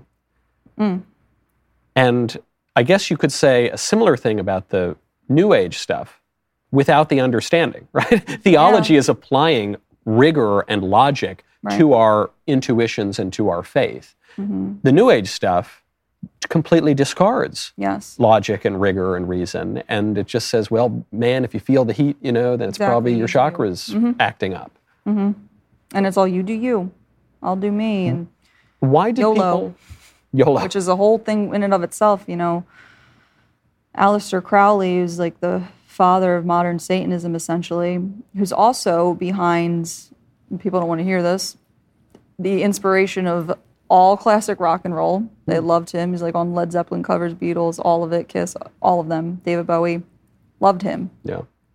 And this is a guy who just loathed Christianity, had devout Christian parents. Have you ever heard of him? Oh, of course, yeah. Yeah, and he's, so you know all about him. And what was his rule? He said there's one commandment. Basically, do what thou wilt. Yeah, do whatever you want. Do whatever you want, and that's in music, that's in culture. So that's what I was talking about earlier, how it's like all the mainstream things are all obsessed with following the doctrines of these people that hate God and love the liberation of Satan. Right. So that alone is just something to really be curious about if you're an unbeliever, or if you doubt, if you doubt Christianity, if you think it's just a bunch of mumbo jumbo. That's something to really take a look at and ask why. Right, because you could at least observe, even if you're on the fence or you're skeptical of all of this, you could say, at least it's kind of weird, right? It's kind of weird to wear the leather harness. I mean, even sometimes people will say, especially on the transgender issue. But you could say it about the crystals or the Reiki or the astrology. You say, oh, who cares? Oh, come on, who cares? And I always flip that question back and I say, well, you're asking why I care. I guess my question is, why do you care? Or why Why do the people pushing this stuff care so much? If the debate over transgender bathrooms comes down to, why do you conservatives care? I say, well, why have you cared so much that you invest time and effort and resources and national political campaigns just to let boys go into the little girls' room? Mm-hmm. Obviously, you care a whole lot. And I care because, one, it's unjust and it's based on a false anthropology and lies. But two, the other reason I care is because these people care so much. So obviously, there's something important at stake here, even if it's a little hard to pick up on at first. Mm-hmm. And from towards the beginning of our conversation, how I mentioned New Ageism is in culture and politics. That's a great example, is transgenderism, because yes, they want all-inclusive bathrooms, and ultimately this is all to validate the self. Whatever you're feeling is true. Right. Whatever you want is what should be. It's all just constantly affirming self, self, self, self, self. Nothing outside of self matters. Self matters. But at the same token, well, everyone else needs to accept that. We need to honor that. We need to honor each other's truths as the one big cohesive truth. So it's not about the selves individually. It's really just about yourself. Exactly. It's about you get to do whatever the hell you want, and everyone else has to indulge. And you don't want to offend people. You want to be inclusive. You want to be loving, which, like, I understand the mindset, especially because I used to have all those beliefs. Like, I'm not someone who's just been, I wasn't raised a conservative Christian. I was liberal for a really long time. I had Feel the Burn t-shirts. I was practicing all the New Age stuff. Like, I can confidently say I understand those mindsets, and I know that a lot of it comes from a genuine place of care for other people, care for wanting to make the best of your life. And of course, that comes from making other people feel good, so validating them. And so in a way, that's even still narcissism, because you just want to validate other people. You don't want to make anyone feel uncomfortable. Why would we ever do that? And that's, since being Christian, that's a huge contrast that I see versus back then. Because again, like, I'm crazy now, but I wasn't then. And my beliefs offend people. Right. Just because I'm telling them, essentially, I'm holding them to the fire and essentially saying you're wrong. Yeah. And people don't want to be told that they're wrong, because then that makes them accountable to something. And that's going back to this whole backdrop of Hinduism. I think that's why people are so drawn to religions like that and to these New Age practices as a whole, is because there's no accountability for any of it. You can never be wrong. It's all you. Yeah. It's all on you. It's your karma. It's your life. Just do the best you can, whatever that means to you. So there's something that seems comforting there. Indeed. And when you get back to that word comfort, you had been indulging all of these practices that were supposed to comfort you and solve your despair and angst that had been going on for years and years and years. But at the end of it, you still wanted to kill yourself. Mm-hmm. And now you're doing something that's less comfortable by the standards of our culture. Yes. And you're at far greater peace. Yes. That's a little strange. It's isn't it? And I just find it I really do find it fascinating how people react to me now when I, put things out there like this is what Jesus says. But again, I really just believe what the Bible says. The Bible says you'll be persecuted. If they hate me, they're going to hate you. Yeah. I mean, you have to remember that Jesus himself made pretty radical claims. I mean, they killed him. Saying that he is God. Right. They killed him. Yeah. So why would they like you for, it kind of makes sense in that. In as much as we endeavor to imitate Christ, we're probably a rather pale imitation most of the time. And, so you figure, well, that's what they did to him. The more we imitate Christ, probably the more suffering and persecution we'll endure in this world. Probably. Again, it's not that it's a certain thing, but probably. And that's the way it goes, because you referred earlier to the devil as the prince of this world, and the Bible refers to the devil as the prince of this world. But on the point of a relationship, so you lose your friends. Yeah. Did you lose all your friends? No. Actually, one of them came with me out of the New Age, which was really cool. I was really glad not to lose her. And we go back and forth all the time in texts. Like, even this morning when I'm driving to the airport, she's like, the moon looks so pretty right now. It's just, I feel like I can see every crater. And she's like, it's really cool to just appreciate the moon as God's creation and not as some idol that's controlling my life. I was like, totally agree. It's On that point, because you say that the thing you shared with all these people and why you lost a lot of these friends is just sin. You just would sin together, and so you give that up. But sin is very tempting, even after you give it up. Yeah. Especially after you give it up. It's very tempting. Do you find yourself tempted to, pull out the tarot cards or anything? Never. No. When, I'd say the first couple months when I first knew of Jesus, after I called out to him for the first time, because I was tempted to stay in that world, that's why I was trying to do both for so long. And then just came that point one day reading Isaiah in December. I called my best friend, the devout Christian our whole lives, and I was like, I can't do it anymore. I'm going to give up my podcast. I don't know what's going to happen with that. I'm going to stop teaching yoga. I can't do any of this anymore. And it's not that I couldn't, like I physically couldn't, like my hands were tied. It's just that I didn't want to. Yeah, your heart's not in it My anymore. heart was changed. Right. My mind was renewed. And the hardest part was just doing it.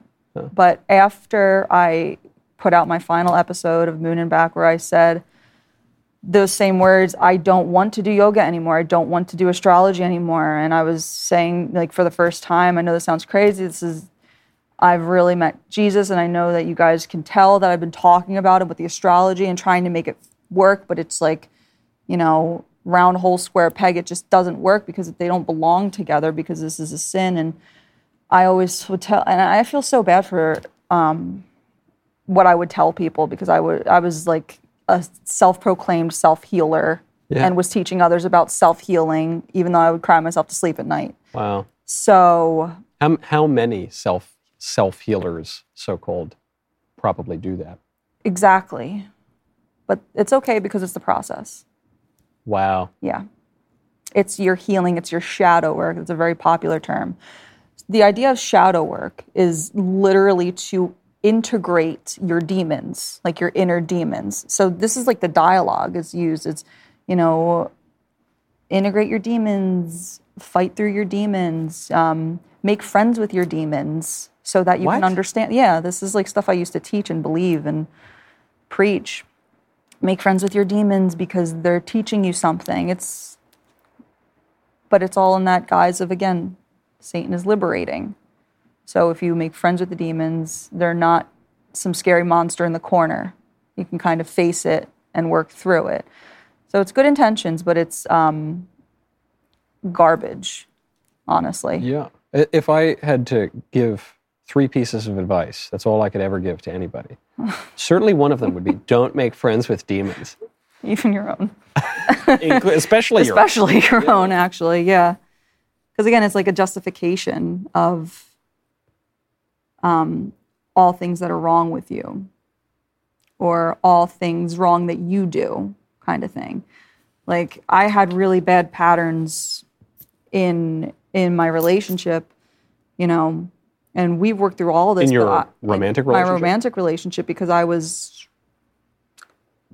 lusty and just wanted to go do my thing because, I was heavy before. I want to go do the sexual movement. Like, I'm having these conversations with this guy. Sow your wild oats. Yes. I like saying, like, I never had a hoe phase. Maybe I should try. Maybe that will make me feel better. So you're saying this to your boyfriend? Yeah, like when he was my boyfriend at the time, when I'm saying this to him. Like, this is because I'm like going through all these crazy things. Like, I'm just sad, like grasping at anything that I could. So you're saying, this is an amazing moment. So you're saying you're getting physically healthier at least, and you're losing weight and you're exercising, and you're saying, man, I used to be really fat and now I'm really hot. And so listen, boyfriend, I want to go sleep around. Is Kinda. That cool? That was like essentially my mindset. Like, man. But this is like who I am. And again, I'm not accountable to anything. I'm just living for what makes me feel good. Right. So if you're not accountable to God, you're certainly not accountable to your boyfriend. Yeah. Right. And when I found, this is like part of the testimony I don't talk about a lot, but he and I have really gotten into this recently, so I know I can share it more. But part of my testimony, a big part of it is God really saved me from wrecking that relationship. Like, I was so tempted by really bad situations repeatedly, repeatedly. Never like, oh, maybe it's like a good guy that could be something. It's like, it's not like a red flag. It's like a red boat of a man. Just like the worst. Just the worst guys. And terrible guys. And like, I'd just be so tempted by it. And that was one of the very first ways that Jesus showed me that he was in my heart, because he turned that off like immediately and like actually let me, for the first time, like really fully love this person and not wonder what it would be like to seek out pleasure outside of that. It was really incredible. I remember in my single days, in my atheistic days as well, I similarly was sowing my wild oats and, have red blood, sure liked the pretty girls, and I remember there was one time after, I don't know, the 7,000th girlfriend, let's say, I woke up one morning and I thought, what's the point? Yeah. I thought, not only is this probably wrong, to be just kind of casually seeing all these people and, engaging in all sorts of things I shouldn't do, but it's just such a waste of time. Yeah. Obviously, it's a perversion of my soul and someone else's soul, and it's not, but even before I got to that, I just thought, like, what a huge, none of this is going to lead to marriage. None of this is going to lead to anything. This is just a kind of brief titillation. And then, I don't know, wake up and do it again. Do it again, yep. And it's crazy because in all that time, too, I always knew what I really wanted, and I would question, why do I sabotage this? Like, why? When I know what I really, really, really want is just to be in a, monogamous, unconditionally loving, trusting, loyal, lovely relationship like my grandma and grandpa had. They were married 18 until she passed, like that kind of relationship. That's what I want, so why am I going after these things? And it just ties back to this, to sin, ultimately, because I was a slave to what my flesh just wanted, not what really my spirit wanted. Right. I was a slave to it, and so I continued to justify it, Oh, back to the astrology. Oh, okay, like my, Mars is in, I don't even remember anymore, which feels really good to say. My Mars is in, and Mars is like the planet of sex. Like, who decides that, by the way? No, men are from Mars, I've been told. Right. So my Mars is in whatever constellation. That's why I'm so lusty. Fine. It's just... So that's fine. It's fine because this is how I am. It's in the stars. And exactly. And it's something just for me to work through. It's just my own karma, my own BS. So if you don't mind my asking, when you bring this to your then boyfriend, what does he say? No? Yeah, he literally, like verbatim, no. Because I tried to open up the relationship. He was like, I'm not no doing thanks. that. Yeah. No. So... That's good. A lot better these days. Guys are such wimps that they'll. I know men who have their girlfriends say, "I want to go sleep around." I like friends of mine have said, like, "Well, that's okay. You've got to explore." You've. That's exactly what people were saying to me. But that's like that. That is cuckoldry. That it, like when people say you're a cuck, that's like literally what that is. And it destroys. Again, the paradigm that God intended. Like my heart totally transformed around what sex means, around what relationships mean, around what marriage means. Before I was like, marriage is just a piece of paper. Yeah. Don't see it that way, even for a second now. No, the piece of paper symbolizes something. Right. And it's crazy how much has changed in a year. And, that's something else that's very important to my whole story is because people that have been watching me, like, they don't want to talk to me, but they watch me kind of thing, don't follow me, but are in my story views. Yeah.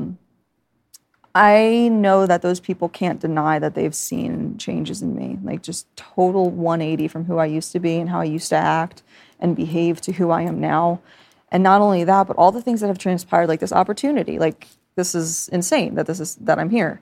I say it all the time. You know, this is, you're welcomed to the Michael Knowles Show set. You've made it. You're at the top of the heap. I say it all the time. But it's funny. I like almost kind of funny prayed about this like a couple months ago. I was like, Daily Wire would be really cool. I'm just saying. Did you really? Like, seriously. It's really insane. Similarly, how I prayed. And it's like these prayers that aren't really, I'm like, that's never going to happen. You know, if it's in your will, I would really like if you could set us up in Tennessee. Fiance gets offered a job that he didn't apply for in Tennessee, in Franklin, exactly where I want to live. You know, it's just. I love, too, how you phrase that prayer, because it's how I phrase my prayers. If it's your will. Yes. And I don't just do it to be the most pious boy in Nashville. The other reason I do it is because have you ever thought you wanted something and really thought, if I get this one thing, then I'll be so happy. And then you don't get it, and then something else happens, and in retrospect you realize, man, if I had gotten that thing that I thought I wanted, it would have ruined my life. Exactly. Because that's happened to me multiple times. So it's kind of in self-preservation. I say, if it be your will, I sure would like this thing. But if it's not your will, I don't want that thing because it's going to screw up my life. Yeah, that's how I pray too. And it's an extra step with me to do that intentionally, because coming from New Ageism, it's all like self-sovereignty and it's my will. It's what I decide. So I make it a point I'm handing it to you. Like I don't want to make it happen. I want you to make it happen and work through me.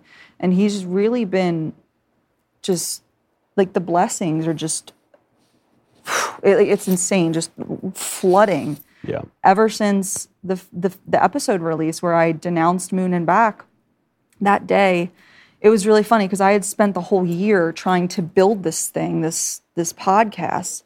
And my audience, it was just struggling. Like, I was just like struggling. I'm like paying for ads. Nothing's like really like, it would like spark, but then it wouldn't like pop off. Yeah. And so I released the final episode. Oh, here comes the audience you were looking for. It was like that. And that's just how it's been with God ever since. It's like when I listen to him, and I'm not saying like God's a vending machine. Like, that's not what I'm saying at all. Like, just, you know, ask him for things and he'll do it for you. It's that when he is so pleased that you are in his will, he will really show you what his will is all about.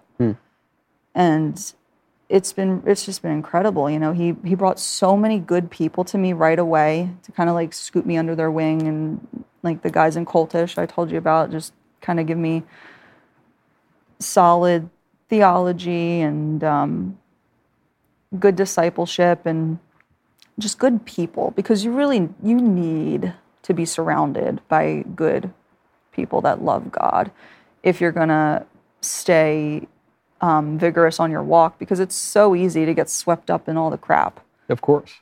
Yeah, so I was really blessed for that. God brought so many good people into my life, and that he continues to. It's really incredible. And that's what I mean, that I'm so honored and humbled too that this is what he's decided to be done for me. And that he saw me in all of the junk that I was in, and that he heard me that day. Yeah. You know? And I think back to kind of how when my grandma passed and how that felt. I was mad at God at the time, and I remember writing about that specifically, you know, like saying like God wouldn't do this to a good person, but it's like I see like all the moving parts of it now. I see if that never happened the way it happened, I never would have been led down this dark path. And it's like God kind of knew that the only way that I'd be able to see his light if I was so far in darkness that at that point I literally had nowhere else to look except up, like for the first time in my life. Yeah. This is the virtue of resignation. And I remember it too when I was a teenager and had to deal with loss. I did come to the conclusion that you could either react with anger and a chip on your shoulder that would probably never go away and probably only continue to deepen and chippen, or with resignation. And it's very difficult to react with resignation because we, always want to be vigorous, and I'm of the Italian people. We're very keen on vengeance, and Yes. blood boils a little bit, and so resignation is a tricky one, but it's a virtue for a reason, and it also then raises this question, which I guess brings us entirely full circle to astrology, in a way, in the good way, which is, for all my sins, I have 100% confidence in providence. I am just so convinced of providence that I usually don't get too riled when something really bad happens or when something really good happens. And it's probably going to kill my career, because if you want to be a professional conservative, you have to be angry all the time, and I'm not. I'm almost never angry. But that's why. That's why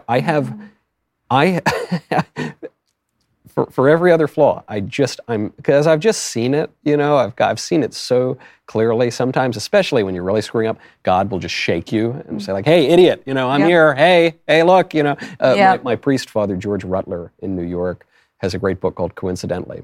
And in the little flap of it, he says, it's a wicked generation that seeks for signs and wonders, but it's a stupid generation that ignores signs and wonders. Wow.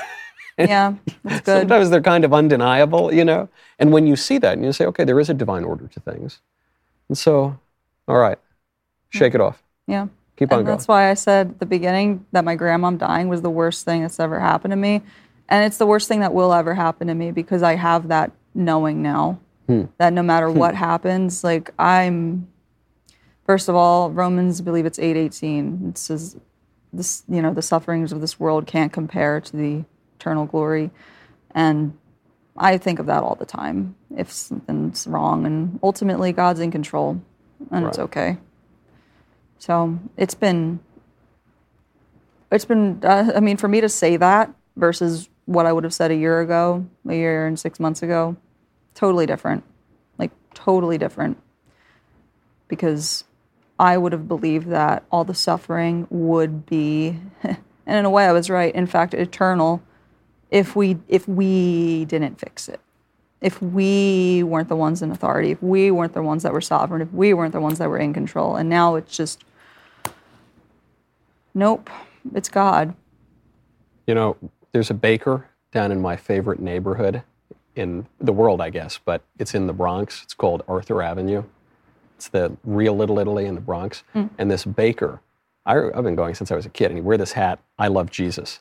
And he had a kind of a rough early part of his life and conversion experience, goes to daily mass, and he's just a wonderful guy. And as I was reverting, I was thinking of all these very, abstract arguments for the existence of God, and trying to pursue all this sort of more of an intellectual path. And I was talking to him about this, and he was there was kind of a pivotal moment with him. He goes, "Hey, buddy boy, I do my best, God does the rest. Buddy, I do my best, God does the rest." I say, "Oh, that's wiser than pretty much any book I've read in the last 6 months. It's not that I'm gonna chart the stars and talk to the card dealer and do the necromancy, and then I'm gonna do it, and I me my. It's not, I'll do my best. God will do the rest." And honestly, it's exhausting to be in that lifestyle and in those beliefs. And I actually had someone say to me once, well, it seems like Christianity is the easy way out because of what we're saying. Like, oh, well, if God's in control, then I'm not, and it's all in his hands. Great. I don't have to worry about anything. Not like that at all, first of all. But his yoke is easy and his burden is light. If that's what they mean. Indeed. And that's probably not what they mean. That's not what they mean. They mean that, well, if you're saying God's in control, God is providence, then what about you? Like, where's your role in it? It's the easy way out, where, maybe the New Age beliefs are all about healing yourself and making yourself better. But really, that's the easy way out, because it comes back to, again, accountability. Right. You're not accountable to God. So that's the easy way out. Because if you're not accountable to the creator of the universe, then you're just accountable to yourself, which is the creator of your chaos, essentially. When you love someone, you want to make that person happy. And that carries an obligation. And the church is traditionally understood as the bride of Christ. Right. And is the bride of Christ. And so exactly. we have an and obligation. It's not easy. Like, God makes it simple, but it's not easy to walk the narrow road every day. I forget who said it. Perhaps it was John Piper who said that no one like the Christian understands temptation, because people just, whenever they feel tempted, they just give into it. Yeah. Whereas when Christians feel tempted, you kind of got to put your blinders on and just keep going. And you sometimes give into it. Right, because we're going to. That's why creatures. Jesus, died for sin, because he knew sin would be the biggest problem. Yeah. So I mean, I fully agree with that, and I see now how all that work, it was always, that's the mantra, doing the work, you're doing the work, you're doing the work, and that's self-help too.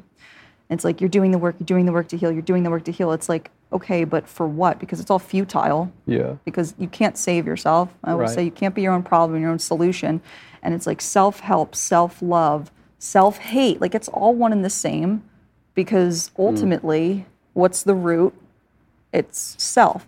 And so sometimes I get, well, is it wrong to want to better yourself? And like, absolutely not. Of course not. I think that in a way, we all want to be better, hopefully. We all want to be a better person.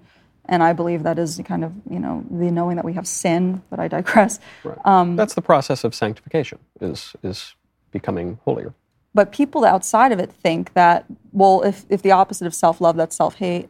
But that's not true. I think the opposite of self-love is self-sacrifice. And that's really kind of what walking with God is in a lot of ways. Right. There's that idea. I forget which playwright wrote it. I forget if it was Shaw or Moliere, or I don't know. It was one of those guys. Said that hell is where you have nothing to do all day but amuse yourself. Right. So it's and it is. Everyone knows it. Everyone knows it who's ever had a vacation from school. By day 3, you just want to pull your hair out. You're just so you've got nothing left to do. You have no sense of purpose. And so when you are sacrificing for others, when you're serving others, you will have far greater love than when you're just trying to amuse yourself. And that doesn't mean serving others based on if they wake up one day and they'd want to be a boy if they're a girl. That doesn't serve anybody. It means serving people in truth. Yeah. And leading with truth, which brings us back to, there is an objective reality, and there is an objective standard, and there is an objective truth. The definition of truth is not fluid, or wouldn't be truth. Truth is, unwavering. Rock solid. So there has to be a truth, by definition. You either moor yourself to that rock, or you're just floating into outer space next to all your star systems and your old alien buddies. Yep. And that's not a great place to be. Sure ain't. Angela, such a pleasure to be with you. We'll have to have you back and do another 2 hours. Sounds good. Where can people find you in the meantime?